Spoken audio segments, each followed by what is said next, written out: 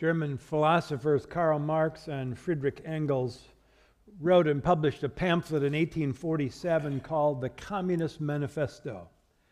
It explained the goals of communism and what lay behind the movement, and it laid out a framework for a plan to change the world. Early in Jesus' public ministry, he also issued a manifesto. It would explain his purpose in ministry. Now, when you think about why Jesus came to earth, it's very simple. The gospel writer Luke put it this way in chapter 19, speaking to Zacchaeus, that tax collector who was now the recipient of God's grace. And Jesus said, "For the Son of Man came to seek and to save the lost." Oh, there are other consequences and byproducts of Jesus' ministry, but above all, we need to see it as redemptive, seeking and saving the lost. Now, Luke mentions the expansive ministry that Jesus begins after the temptations in the wilderness that we considered last week. So if you would make your way in your Bible to the Gospel of Luke, chapter 4, you grab a Bible in front of you, page 1093. Luke chapter 4. Not many details, just a summary. And look what he writes in verse 14. "And Jesus," this is right after the temptations, "returned in the power of the Spirit to Galilee, and a report about him went out through all the surrounding country. And he taught in their synagogues, being glorified by all." Again, no details really. But after this summary statement, Luke turns his attention to Jesus' visit to his hometown, the little village of Nazareth. Now, if you're participating in our summer reading program in the Gospel of Luke, this is your reading today. So this is a freebie, okay? You have the afternoon off. But follow along as I read the story, and then we're going to go back and look at it a little bit closer, starting at verse 16. "And Jesus came to Nazareth, where he'd been brought up, and as was his custom, he went to the synagogue on the Sabbath day, and he stood up to read. And the scroll of the prophet Isaiah was given to him. He unrolled the scroll and found the place where it was written, 'The Spirit of the Lord is upon me, because he's anointed me to proclaim good news to the poor. He has sent me to proclaim liberty to the captives and recovering of sight to the blind, to set at liberty those who are oppressed, to proclaim the year of the Lord's favor.' And he rolled up the scroll and gave it back to the attendants and sat down. And the eyes of all in the synagogue were fixed on him. And he began to say to them, 'Today this scripture has been fulfilled in your hearing.' And all spoke well of him and marveled at the gracious words that were coming from his mouth. And they said, 'Is this Joseph's son?' And he said to them, 'Doubtless you will quote to me this proverb, Physician, heal yourself. What we've heard you did at Capernaum, do here in your hometown as well.' And he said, 'Truly I say to you, no prophet is acceptable in his hometown. But in truth I tell you, there were many widows in Israel in the days of Elijah, when the heavens were shut up 3 years and 6 months, and a great famine came over all the land. And Elijah was sent to none of them, but only to Zarephath in the land of Sidon, to a woman who was a widow. And there were many lepers in Israel at the time of the prophet Elijah, and none of them were cleansed, but only Naaman the Syrian.' When they heard these things, all in the synagogue were filled with rage. And they rose up and drove him out of town and brought him to the brow on the hill on which their town was built, so that they could throw him down the cliff. But passing through their midst, he went away." There are four revealing aspects or characteristics of Jesus' ministry here in his manifesto. The first is that it was incarnational. We notice that God did not send the message of redemptive hope by telegraph, by email, by Facebook, by Twitter, but he sent it by a messenger. God steps out of eternity into time in human flesh and declares the kingdom is here. The Apostle John captures this truth in the prologue to his gospel when he writes in verse 14, chapter 1, "And the Word, that is the eternally existing Logos," which he describes in verses 1 and 2, "became flesh and dwelt among us. And we beheld his glory, glory as of the only begotten from the Father, full of grace and truth." And Jesus identifies himself as the person referred to by the prophet Isaiah. There can be no other person in mind as he concludes the reading of that passage with these words, "Today this has been fulfilled." In other words, you don't need to look elsewhere.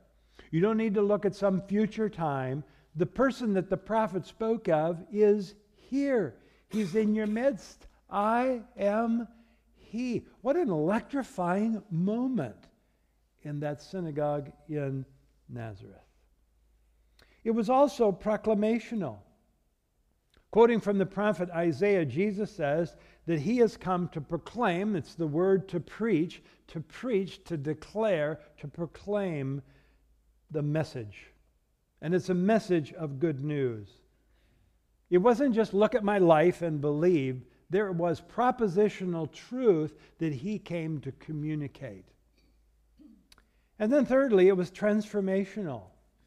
This was a message that would transform people's lives. And in Jesus' blending of the words, and whoever got up to read from the prophets, not the Torah, but in the prophets, they had some liberty in the text. And so what Jesus does is he blends most of Isaiah 61 with a little bit of chapter 58, Isaiah. And he mentions 4 groups of people to illustrate the transforming power of the good news and what would come then of his ministry. The first is that the poor would hear good news. Now, that word poor can be applied to poverty of all kinds, and there's a lot that the scriptures say on how we're to treat the poor. But the emphasis in both the Old and the New Testament is that this is poverty of a moral and spiritual kind. It's the same word that Jesus uses when he says, "Blessed are the poor in spirit, for theirs will be the kingdom of heaven." Kenneth Bailey, in his book, Jesus Through Middle Eastern Eyes, writes, "To turn this word in Luke 4:16 into nothing more than politics and economics is to ignore history. Luke's gospel affirms that in Jesus, God has visited and redeemed his people. In every age, the church has proclaimed that in Jesus there is hope, light, and direction for those who earnestly seek to love God and their neighbors. The poor will hear good news." And he says that liberty is proclaimed to captives. The technical meaning of the word translated captives is prisoners of war. Now, it's not used here in a literal sense for Jesus' hearers, but would broadly symbolize those who are in spiritual bondage. And we'll see throughout Luke's gospel as you read that people are in bondage. People are in bondage to money and material things. They're in bondage to Satan. They're in bondage to guilt. They're in bondage to hatred. And Jesus has come to set them free. And as we see in Scripture, ultimately we are all in bondage apart from Christ. And thus the need for a Savior, which is at the heart of Jesus' manifesto. Charles Wesley put this truth to words in the hymn, "Oh, for a Thousand Tongues to Sing," written in 1739 this way: "He breaks the power of canceled sin. He sets the prisoner free. His blood can make the foulest clean. His blood availed for me." And then Jesus says that the blind received their sight. Now, restoring the sight of the blind was a prophetic identifier of the coming Messiah. Matthew in his gospel, Luke also in his gospel, tells of John the Baptizer sending of his disciples to Jesus to ask, "Are you the Christ? Or are we to look for somebody else?" And Jesus says to these messengers of John, "Go and tell John what you see and hear." And the first thing that he mentions is that the blind received their sight. Again, there will be an aspect of blind people recovering their physical sight. Jesus restored the sight of blind people on more than one occasion that we read in the Gospels. But the deeper meaning demonstrated in the Gospel accounts is that those who are blind spiritually will see. They'll have their eyes opened. John, in his Gospel account, chapter 9, tells of Jesus healing a man who had been born blind. And it creates a major confrontation between the man, his parents, and the religious authorities. The formerly blind man is cast out of the temple by the religious leaders, and he goes and he finds Jesus, the one who has brought about this amazing miracle. And then Jesus said to him, "For judgment I came into this world, that those who do not see may see, and those who see may become blind." Jesus was clearly talking about spiritual blindness here. And in his redemptive ministry, Jesus opens the eyes of those who are spiritually blind and leads them from darkness into light. Fourthly, we read from Isaiah that the oppressed are set at liberty. The idea behind this word oppressed is broken in pieces or shattered or crushed. Jesus comes to bring liberty to those who are crushed by life's circumstances, for those who are oppressed by life's situation, and he comes and he sets them free. And we see it over and over and over again in his ministry. Those who are oppressed, he sets free and gives them life. Now, a fourth thing that we see about Jesus' ministry and his manifesto is that it was confrontational. Though the people of Nazareth were impressed, they were not persuaded. In fact, when Jesus began to compare their unbelief with the belief of Gentiles, it's the proverbial straw that breaks the camel's back. They become irate, and they, as tools of the devil, seek to end Jesus' life, to bring about his mission prematurely at its very beginning. Now, our English text, if you will remember as we were reading, it gives the impression that the people of Nazareth had good feelings about this hometown lad as he began to speak. But then later on, they flipped 180 degrees. Now, there's a little ambiguity in the Greek text in verse 22. The text literally reads, "And they witnessed him." What it doesn't tell us is, did they witness for him or did they witness against him? That's sort of left to the translator to put in. I happen to think it's more the latter. That it's more likely not an abrupt change, but from the very get-go they were having a problem with this guy. And here's one of the reasons why. When Jesus starts reading from Isaiah 61, primarily from 61, he doesn't finish the sentence. He closed the scroll and he sat down prematurely. Because if you go to the text of Isaiah 61, verse 2, it reads this: "To proclaim the year of the Lord's favor and the day of vengeance of our God." And in the context of Isaiah 61, it has to do with God's vengeance against Gentiles. And those in this very Jewish settlement of Nazareth would have fully endorsed God's judgment upon the Gentiles. But see, what Jesus is doing is separating a ministry of redemption and a ministry of vengeance in his first coming. His first coming was all about a redemptive mission. It was to redeem people. In his second coming, it will be a coming of judgment. And so the only way Jesus could say this is fulfilled today in your hearing was to only read the redemptive portion of it. And this infuriates the hearers. In fact, he even goes further than that, because now he gives a couple of illustrations that these people would be aware of, stories of their prophets. It's that God sent two of his prophets to perform miracles among Gentiles, not Jews. And in both cases, the Gentile widow and the Gentile military leader were willing to believe the word of God that came to him from the prophet, and God preserved their lives. If only those in Nazareth had been willing to believe the word of God that came to them from his prophet Jesus, they too would have seen his power operating in their midst. Kent Hughes writes, of course, that was the problem, because in their own eyes, they were not poor. They were the good, respectable, synagogue-attending, family-oriented, solid citizens of Nazareth. The comparison with those two Gentiles was a massive insult. And they can't take it. They've had enough. And they drive Jesus out of the synagogue, and they take him to the edge of the cliff upon which their village had been built, and they're ready to throw him over. And then we read this amazing ending of the story. Look back again in Luke 4 at verse 29. They rose up, they drove him out of the town, brought him to the brow of the hill on which their town was built, so that they could throw him down the cliff. But passing through their midst, he went away. Let me tell you, the great Cecil B. DeMille couldn't have produced a better screenplay.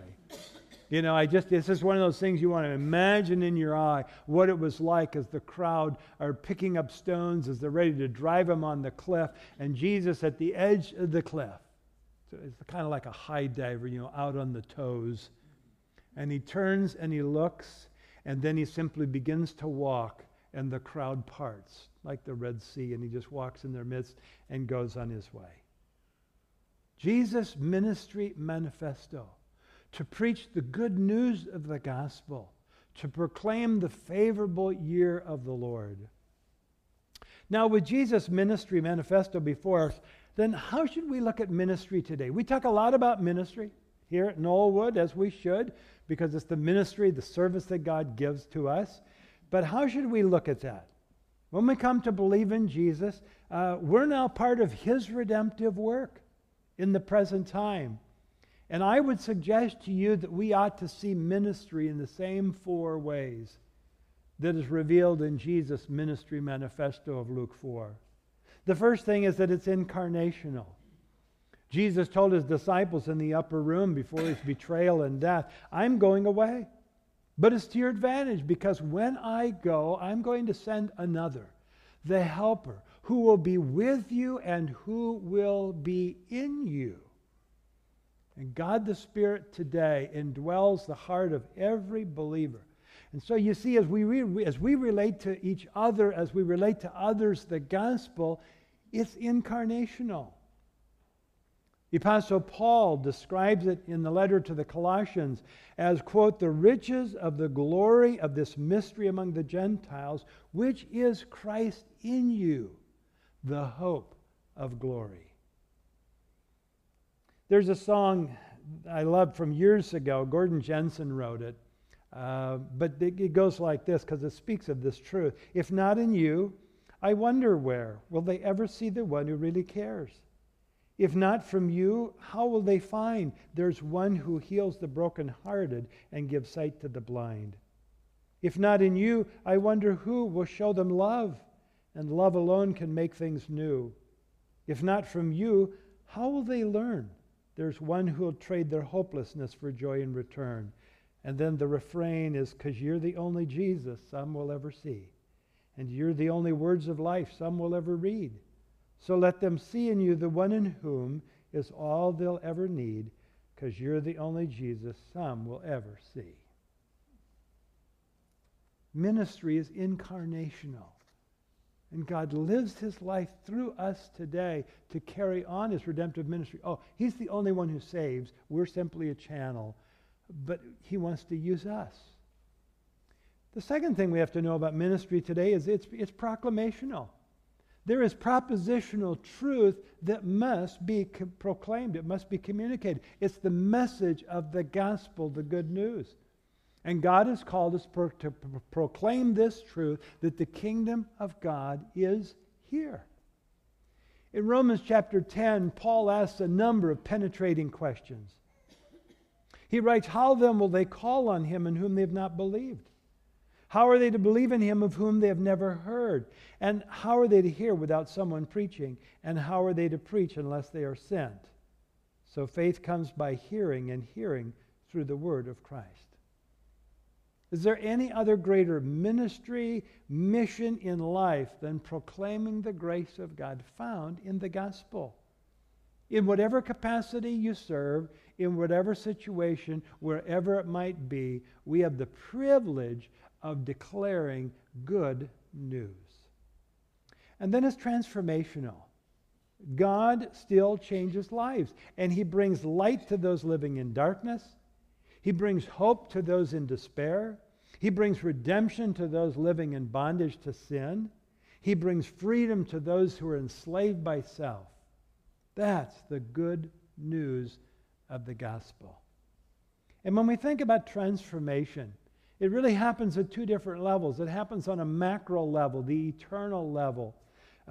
Jesus said this, "Truly, truly, I say to you, whoever hears my word and believes him who sent me has eternal life. He does not come into judgment, but is passed from death to life." Our position, our legal status is changed. But transformation also happens at the micro level, at the temporal level in our lives. And so Paul speaks of God's intent and His work in our lives through the transforming work of the Spirit. And he writes in Romans 12, "Do not be conformed to this world, but be transformed by the renewal of your mind, that by testing you may discern what is the will of God, which is good and acceptable and perfect." Finally, if our ministry is of Jesus, if it's His ministry, sometimes it will be confrontational. Jesus told His disciples gathered in the upper room in Jerusalem, "If the world hates you, know that it has hated me before it hated you. If you were of the world would love you as its own. Because you are not of the world, but I chose you out of the world, therefore the world hates you." We should never be surprised that people reject the things of God. Think about it. They rejected the very Son of God who was in their midst and did works of miracles. But when He talked about His uniqueness and He talked about His distinctiveness as God's only way to the Father, people rejected Him and His message. So we should expect that there are many in our day who will reject this same message, this good news. God's people have always faced opposition. But in humility and obedience, we continue to bear witness to this amazing grace of God. And our lives are to be a living testament to that grace. When you read on this week in Luke's Gospel, you're going to read a story of another miracle that is so illustrative of Jesus' manifesto. On Thursday, you're going to read the story of the paralytic whose 4 friends bring him to Jesus. Jesus is teaching in a house, a lot of the religious scribes and Pharisees present. And then I'm sure people standing outside trying to listen in, and it is so crowded they cannot push their way in. And so they go up on the roof. There might have been an outside staircase behind or ladder, whatever it was. But they go up on this roof, and they begin to tear through the covering and the mud that's there and the sticks. And then they get down and part the branches that are crossing there so that they can lower their friend all the way down into Jesus' midst. I often wonder, what was it like for the scribes and Pharisees to be sitting down there, and all of a sudden this plop, plop, and all of a sudden this dirt and other stuff is coming in. They lower him down into Jesus' presence, and Jesus responds. It's a fascinating words in the text. Jesus responds to the faith of his friends, the paralytic's friends, and he turns and he says to the man, "Man, your sins are forgiven." I don't think anybody expected that. But listen, this is a setup by Jesus, because only God can forgive sins. This is a messianic sign. And it's something the scribes and the Pharisees in the room clearly understood. And this really stirs up the religious people that are there, because they know if Jesus has the authority to forgive sins, then He is authenticating His claim to be God. Now, in Jesus' day, the people made a usual connection between illness and sin. And they probably are connecting His paralysis to some sins that He committed. And if that's really the case, then Jesus goes right to the issue, responding to the faith of the man's friends.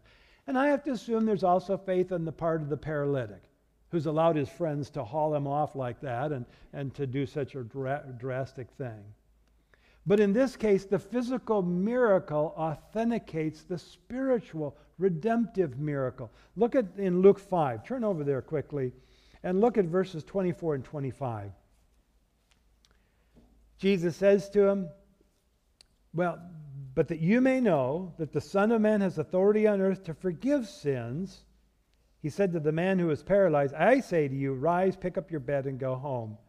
And immediately he rose up before them and picked up what he had been lying on and went home, glorifying God. Now, there's another way that we could look at this, and that is that Jesus addresses the most important problem. The primary problem, and that is of sin. This is Jesus in his redemptive ministry.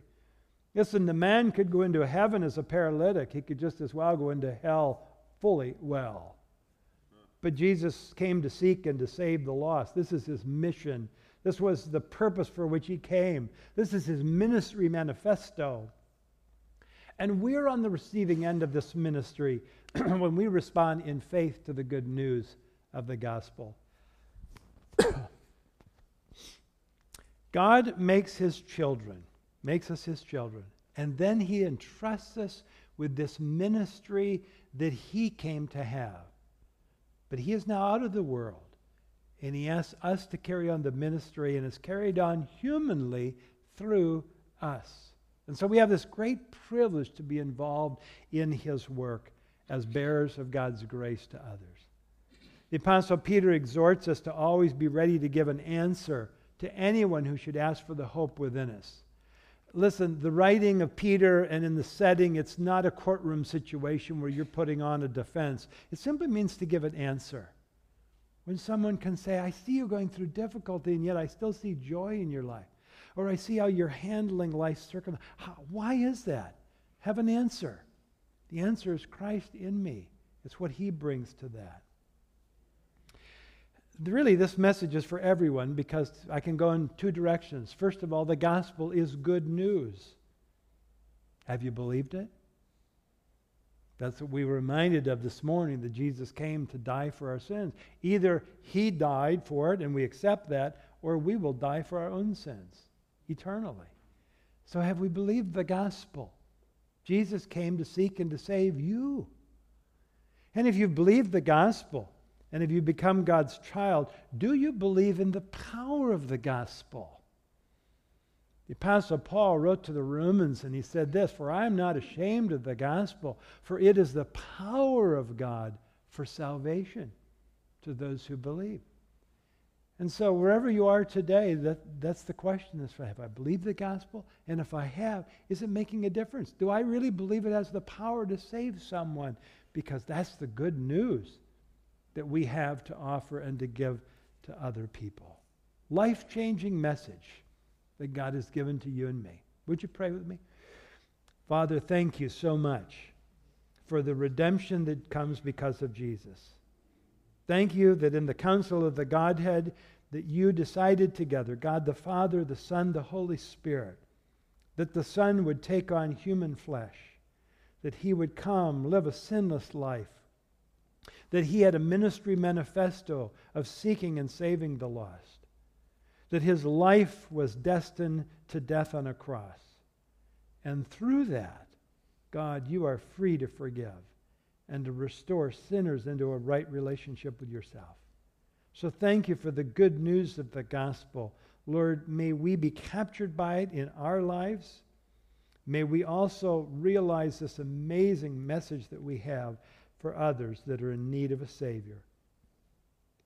We pray all these things in Jesus' name.